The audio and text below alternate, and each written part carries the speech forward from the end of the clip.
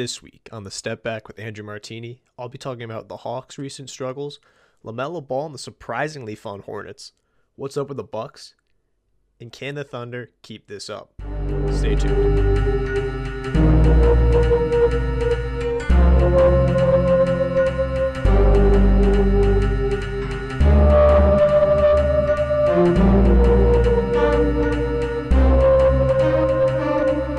Welcome to the Step Back. I'm Andrew Martini. This is the first of what I hope to be many weekly podcasts. Here I'm just going to be discussing and giving my opinions on what's been going on in the NBA. So let's get right into it. First team I really want to talk about this week is the Hawks. The Hawks had this really hot start, starting 4-1, and then now they're 4-5. They dropped the last four in a row. And I think a lot of that has to do with Trae Young just hasn't looked quite like he did those first 5 games and quite like he was last season. So in those first 5 games, Trae was averaging 15.5 free throw attempts per game. In the 4 since the 4 they've dropped, he's only averaged 6.2 free throw attempts per game. I expect those numbers kind of to even out over the season. I don't know, maybe he's still doing that thing where he dribbles, gets a defender behind him, and he stops. And then he's able to draw the foul there. And I think over the season, it's still going to work. Just not to the extent it was at the beginning of the season. So I expect him to start averaging 10 free throw attempts per game, and that'll start bringing his scoring up a little bit. But you know, since that hot start, they really haven't had any of their big free agent signings. Gallo still hasn't played.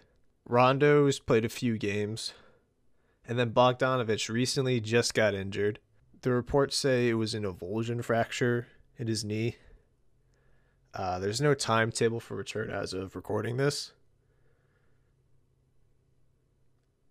but that's still a pretty big drop, I would say. Coincidentally, though, back on the free throw attempts thing, Trae started averaging less free throw attempts after Steve Nash complained during that Nets game. So it's a funny thing to think about. This slump for the Hawks also started after the report came out that during a film session, John Collins voiced his complaints with how Trae Young was being utilized, or how he was being utilized. Since those games, John Collins has shot the ball more, gotten more touches, and Trae Young's been trying to facilitate a little bit more. But yeah, I really, without these free agent signings, I think the Hawks they're basically the team they were last year. DeAndre Hunter has looked better. Cam Reddish has looked solid. Kevin Huerter has been decent.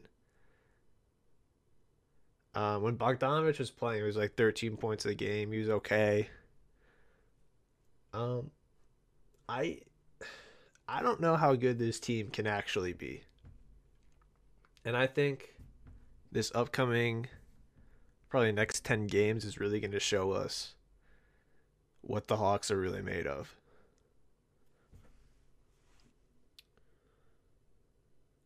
If I had to guess, at the end of the season, I think the Hawks are probably, gosh, I don't know.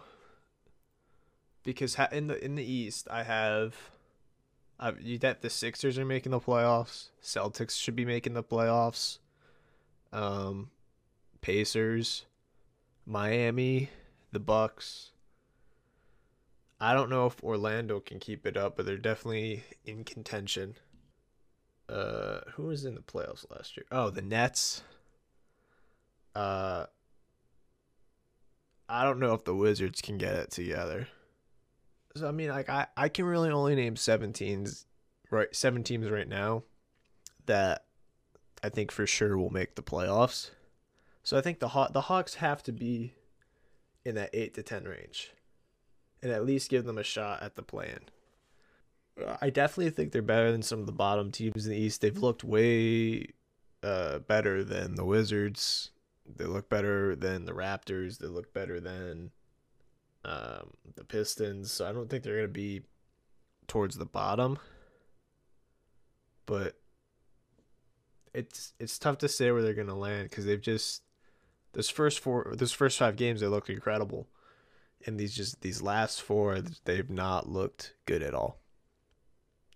Speaking of surprises, though, I have absolutely loved the Hornets this season.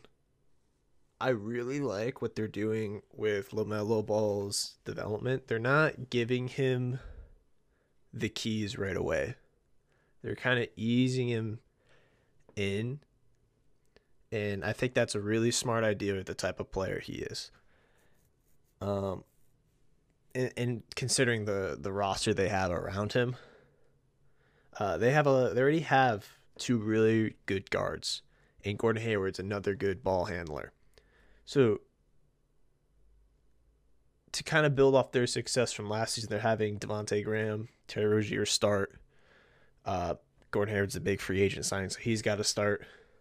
And so LaMelo Ball coming off the bench and still being like a playmaker off the bench and just kind of fitting into the offense that they have, I think has been really good for him. Because you're not putting too much pressure on LaMelo Ball to do everything, but you're also still giving him an important role on the team and a role that he can thrive at. I don't know if LaMelo Ball eventually starts this season. I think it really depends on if Devontae Graham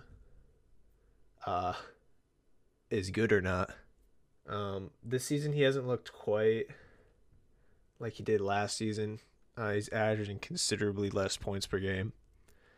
But he just doesn't really have the ball that much anymore compared to how he did last season.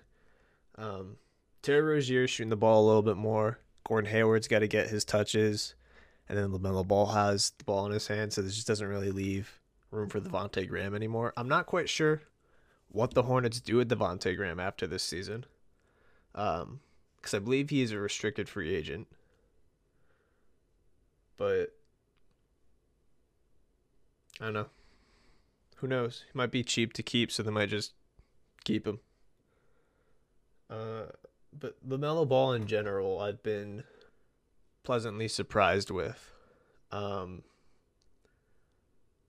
Every game he's played, he looks more comfortable, and he's got great chemistry with Miles Bridges and some of the other guys on that team. His shooting has been pretty inconsistent, but he's a rookie. It's whatever. I don't think his jump shot form is that bad. Some people don't like it, but I think it looks fine. Something I've been really happy with about him is that he's not afraid to drive the ball. I think that's one of the problems his brother has. Is that Lonzo is just kind of afraid to drive the ball because he didn't want to shoot free throws, so he doesn't drive. LaMelo Ball is not afraid to drive. That opens up passing lanes for him. It opens up opportunities for his teammates to cut. And I think that's part of why he's been successful so far in the NBA. He's also a playmaker. Like, he has handles. He can make plays for other players, whereas Lonzo isn't so much as a playmaker, but a passer. Lonzo doesn't really have that great of a handle. But he's got a good feel for passing. But I don't think Lonzo necessarily makes plays for others. Terry Rozier is also, I know I mentioned him earlier, but Terry Rozier is averaging like 20 points per game. That's just something I never expected Terry Rozier to do. And then Gordon Hayward, he's looking closer to what he was in Utah. So that's really nice for the Hornets. If he is that player he was in Utah for 2 or 3 years, that contract isn't that bad. Because that's an all-star level player that you're paying $30 million a year for. Uh, so that contract doesn't look that bad. But overall, the Hornets have just been fun to watch. They're in close games. They're exciting, and this team just looks like it has good chemistry, and that is the recipe for success on a lot of teams. My other surprising team though of the year is the Thunder. Uh, I thought they were supposed to be tanking. Apparently not. Thunder just like to sneak in the playoffs every year. Right now they're 5-4. Um, and they've been in a lot of close games, and they are able, to pull it out sometimes. Uh, I know people rag on Al Horford for being washed, but I think that was more so the role he was put in with Philadelphia. Um, I think Al Horford's still a pretty good player. I don't think he's worth the money that he's being paid, but it's only for this season and then I believe next season, so it's really not that bad of a contract. Um, I do wonder if the Thunder decide to uh, trade George Hill and Horford, or if there are any offers. I wonder which teams would even want Al Horford for this year and the next year. I think someone will try to take George Hill. That contract has a team option after this year. So I think that's an easy contract to get rid of. Maybe get a pick. Maybe get a young player. Who knows? But I think another thing with the Thunder is that injuries to teams have helped them. Um, at least record wise. Like I think if the Mavericks had Porzingis this entire time, they probably wouldn't be 500 right now. I know they played the Nets without Kyrie. Uh, like it's just, I it hasn't been like too beneficial for them, but it's helped them out a little bit. I think in the coming weeks they'll start to drop. If they are gonna drop, they'll start to lose more games. And I think around game 20 is when we'll know for sure whether this team is actually gonna go for the playoffs or just start tanking. Uh, but this is a great year to tank, and I thought that was the plan for them, or at least not necessarily tank, but just like develop the young players they have. Darius Baisley, Shea, Lou Dort. Lou Dort has shot the ball much better this year. Baisley's been decent. I think Baisley can be a good player for them in the future. I don't know. I don't know what the Thunder are going to do. Last year, everyone thought they were going to tank, and then they went and took Houston to 7 in the playoffs. So Thunder could do anything. But the last team I want to talk about specifically here are the Bucks.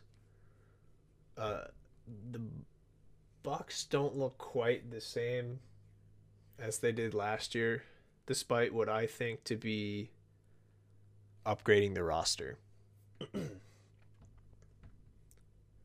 uh, Last year they were first in defensive rating, and this year they're 12th right now. They're not.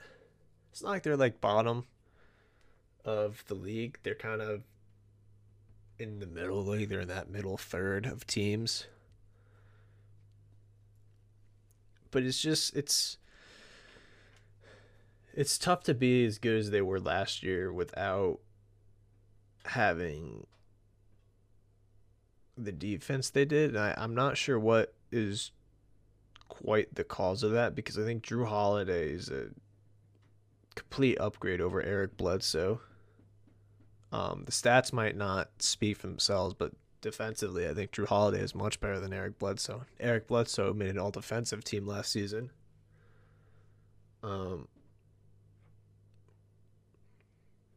they're starting. I think they were starting Wes Matthews last year. I think DiVincenzo is the same, or he fills the same role, or is even a little bit better. The bench is definitely not as good, but I think they have too many good defensive players on this team for the bench to be that much of a difference maker.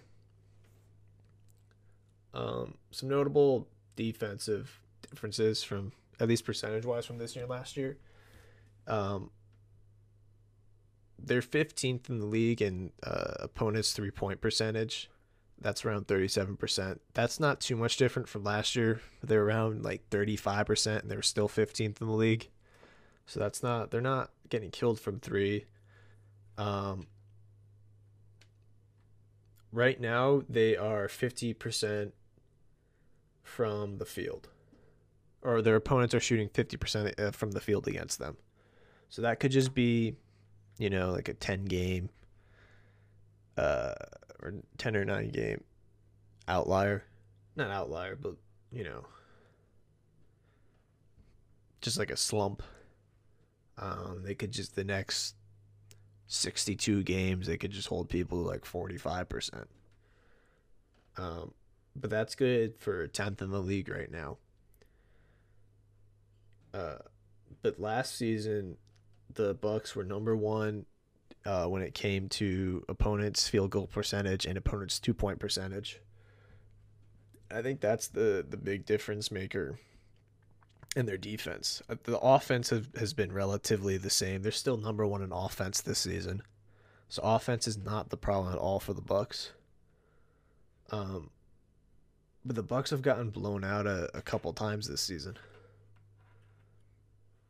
which is definitely surprising to say the least. I know they kind of flamed out in the playoffs, but yeah, I really don't know who the Bucks are. Maybe the Bucks are just kind of going through the motions right now, and later on in the season they'll kind of turn it on. But I expected the Bucks to be a top 2, top 3 seed in the conference, and right now they're hovering around 5, 6. Teams are still close, so they're not that far away. But we'll see if they're able to separate themselves. I think DiVincenzo has been good this season. I know they're trying to trade him for Bogdanovich, and then that whole fiasco happened. I think he actually is better than what they would have gotten out of Bogdanovich. He's a cheaper player. He's a younger player. I think he's better defensively than Bogdanovich, and he's going to average the same amount of points. Bogdanovich is averaging like 13 points right now. Plus he's injured, so. And he's getting what I think to be massively overpaid. So I think this was actually a win, that whole thing falling through for them.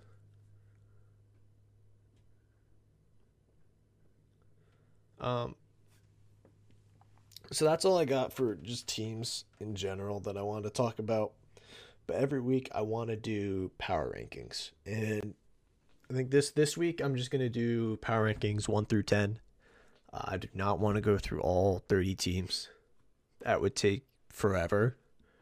So I'm just going to go through my top 10 teams at this point in the season. And then maybe we'll talk about some teams I didn't include and why I didn't, why they might be included later. This is something I think I want to do every week. Just kind of track how things are going. Number one, I would say to no surprise, is the Lakers. They've had guys in and out of the lineup, and they've still had the best record in the league. And I think out of all the teams in the league, they've looked the most consistent, especially out of like the teams you expect to be top teams. So that's why I have them at number 1. At number 2, I have the Sixers. Again, they're tied for the second best record in the league. Or somewhere around there. The games are all, their teams have all played different number of games. So it's hard to really judge who right now who has the best and second best, that kind of difference. But they're one of the top records in the league. Embiid has been what I would say my MVP frontrunner so far. I don't know if it's going to stay that way, but I don't know if they're going to stay number 2 in the coming week or they're going to drop, because right now they have to deal with the whole COVID protocol and having a lot of guys out of their lineup right now. Um, so I do expect them to drop some games. Uh, so that's definitely going to drop them at number 2, but you know, it'll be fine. They'll bounce back. Um, Number 3 for me has been the Suns. The Suns have looked much better than I thought they would have looked coming into the season, especially adding Chris Paul when they did. They didn't really have a full training camp, but Chris Paul has made a huge difference on that team, especially when it comes to these close games. The Suns have been in a lot of close games, and they're the ones that are able to pull out. So that's definitely contributed to their record right now. I think this team hasn't even reached their potential yet. Devin Booker is not scoring like he did last season. Ayton has been okay. He's averaging like 11 points. I was hoping he'd be averaging more than that. I was hoping he'd be more impactful than that. Not quite sure why he hasn't shown much improvement from last season. Seems offensively he's regressed a little bit, but again, it's only been 10 games. We'll see how the season plays out. But I think this team could be much better if Booker can start scoring like he did last season, and Ayton brings up his scoring a little bit, and I think they become a little bit more dangerous. But McCall Bridges has been fantastic for them. Defensively, offensively, he's been great. He's one of the reasons they've been top of the league so far. Number 4, I have the Pacers. They're one of 2 teams with 3 guys averaging 20. Oladipo looks healthy. He's looking close to what he was in his All-Star season, if not there already. Brogdon and Sabonis both look like All-Stars right now. Sabonis is one of the best passing bigs in the game. He's averaging, 6 to 7 assists a game right now. I don't know if he can keep it up, because those are some Jokic numbers right there. But God, the Pacers have just looked great. Number 5, I have the Celtics. Both Tatum and Brown have been all NBA caliber this season for me. I've been really impressed with how Brown has expanded his game, kind of taken that next step as a player. Unfortunately for them, just like the Sixers, they got hit with the COVID protocol stuff. And now they're going to have a lot of guys missing from the lineup in these coming games. I know they just had the Miami game postponed. So who knows how many more of their games will be postponed until they get their guys back. But both Tatum and Brown are out for COVID protocols. So even if they're able to play their games this week, barring injuries, if Tatum and Brown aren't back yet, it's going to be tough to win those games, especially without any of the other players they're missing. At 6, I have the Clippers. The Clippers have a good record right now. They're 7-4, but they've looked inconsistent. They look like they still need playmaking. Their bench has not been very good. Lou Will has just looked like a shell of himself. I know that's just because he does not have the ball in his hands like he did last season. And it doesn't help that the Clippers have just blown a few big leads this season. And they lost one of the games that they blew a lead in, against the Warriors. But overall, the Clippers have still looked like the Clippers last season. The Clippers, when they get a big lead, it seems like they just kind of let up. They don't instead of just kind of putting their foot on the neck of their opponent, they just kind of let their opponent get back up and get back into games. Number 7, I have the Bucks, and number 1 offense in the league right now. Defense is okay. They have Giannis. Chris Middleton has looked great. Not much to say about the Bucks that I haven't said before. Number 8 for me, the Nuggets. They had that slow start, starting 1-4. Since then, they've had a 4-game win streak. Jokic is still averaging a triple-double. Is another MVP frontrunner for me if they can keep up how they're playing. Let's see how their next 4 games go. They have the Knicks, Brooklyn, the Warriors, and the Jazz as their next 4 games. They haven't seemed to miss Michael Porter Jr. Since he's been out with COVID protocol. So I don't know if that's just because they've been playing poor teams. I know they just played the Baron or the Tyrese Maxey 76ers. And that was a closer game than I would have hoped it to be for them. But we'll see. The Jazz, I have at number 9. The Jazz just look consistent. They're the Jazz. This is how the Jazz are every season. Mike Conley definitely looks like more and more like Mike Conley again, the Mike Conley that they traded for. So that's a really good sign for them. They have a pretty easy schedule coming up. They've got Cleveland. I'm not sure if Darius Garland and Colin Sexton are playing. They've got Washington and then Atlanta. So they should get at least, I would say, 2 wins out of these next 3. And then number 10, the Warriors. I think they had a pretty rough start to the season. But since like those first couple of games, Steve Kerr made some adjustments to the offense, run a little bit more pick and roll.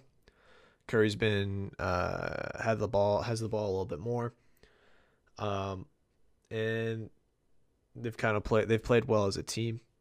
Curry has still been pretty inconsistent shooting so far during the season. I don't think there's any way that continues, so I think they can only get better from there. Oubre has been horrible still. He's still playing defense, which is great, but he cannot throw a ball into an ocean right now. I would say it's pretty impossible for the way Oubre is shooting to continue. So if Oubre can just shoot his normal percentages from this point forward, that's a huge boost to this team. And just gets a player who's been god awful for them to actually have an impact. Wiggins has been okay this season, but the biggest thing with him, he's actually playing defense this time. So that helps. You get an engaged Andrew Wiggins. And I have loved Wiseman. I love Wiseman. I think he should be getting more playing time for them, honestly. I think the reason he's not is kind of what Draymond Green was saying earlier about the week about him, is that he gets a little bit frustrated when he makes a bad play and he's just got to forget and move on. And so I think that's the reason he's just not playing more, because it's not like he's getting into foul trouble or anything else. He's just not playing that many minutes. And I think that's just either it's because he's a rookie and Steve Kerr just doesn't trust him yet, or something else. So who knows? Some notable omissions, I would say. The Nets. The Nets have been inconsistent even right now. Right now, Kyrie is still MIA. Even with them, they've been inconsistent. So I don't know how the Nets are. They really haven't played that many games together. Orlando, they had that hot start, but they've got an injury bug going on. is not looking good for them. I'm not quite sure where Orlando's going to finish. Dallas, Lucas struggled a little bit, but they're getting Porzingis back, so that should be good for them. Portland, their defense has not been that good, so we'll see.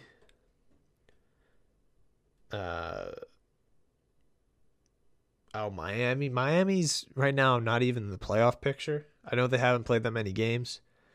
But regardless, I'm not sure Miami's going to be like a top regular season performing team. They weren't last year. I think they're going to be around the 4, 5, 6 seed again. But Miami's just like a team that like is much better in the playoffs where they can make an adjustment after every game. Just because like they don't have that star player that takes over games. Like Jimmy Butler's a great star player, but he doesn't take over every game. And again, here has been okay. Duncan Robinson's been Duncan Robinson. Bam and Bam. Everyone's just playing like they are. The Heat are just a better team in the playoffs because they can make those adjustments. I think that's it though for notable omissions. Yeah, I'm not quite sure which teams I would have uh, in this top 10. Maybe in the future, who knows? Maybe the Knicks are like really good, and then they sneak their way into the top 10. That'd be fun, right? That's all I got for this week on the Step Back with Andrew Martini. I've been Andrew Martini. This has been the Step Back. I'll see you next week.